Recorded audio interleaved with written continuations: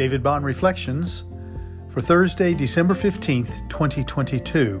In the first light, truth be told.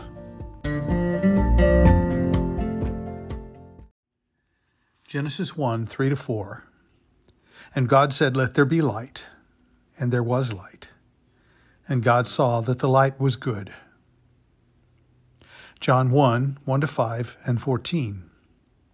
In the beginning was the Word, and the Word was with God, and the Word was God. He was in the beginning with God.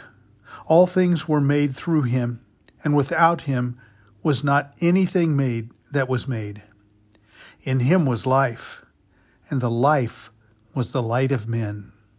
The light shines in the darkness, and the darkness has not overcome it.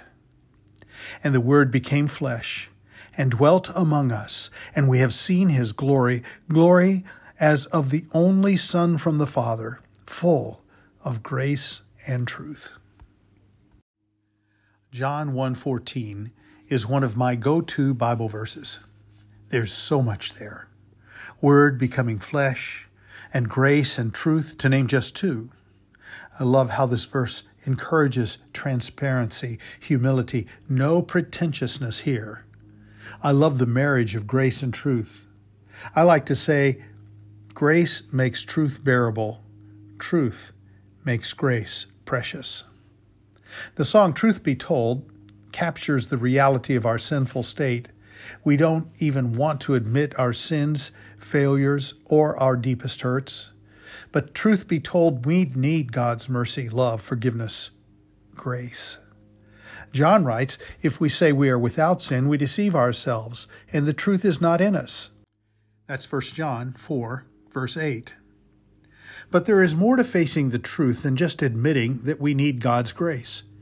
Jesus' first recorded sermon in Mark's Gospel calls us to repent and believe the gospel. That's Mark 1:15. Jesus himself said that if we continue in his word, we will know the truth, and the truth will set us free. That's John 8:32. God's truth is never divorced from his grace. Facing the truth of our sin renders the grace of God ever more precious and powerfully freeing. Grace, God's riches at Christ's expense. Grace, undeserved favor and kindness. Grace, the unmerited blessings of God poured out for all.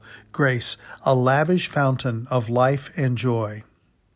The glory of God is displayed in this child. In grace, God has come to save us. Truth incarnate lies in the manger. By God's grace, we come to the Father through the one who is the way, the truth, and the life. That is good news.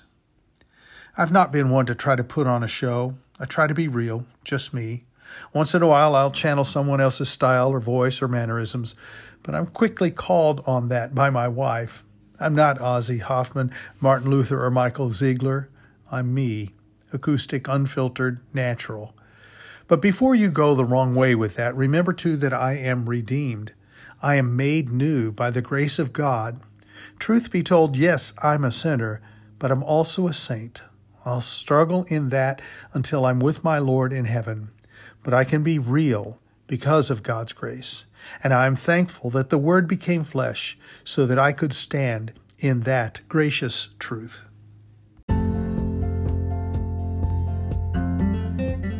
David Bond Reflections.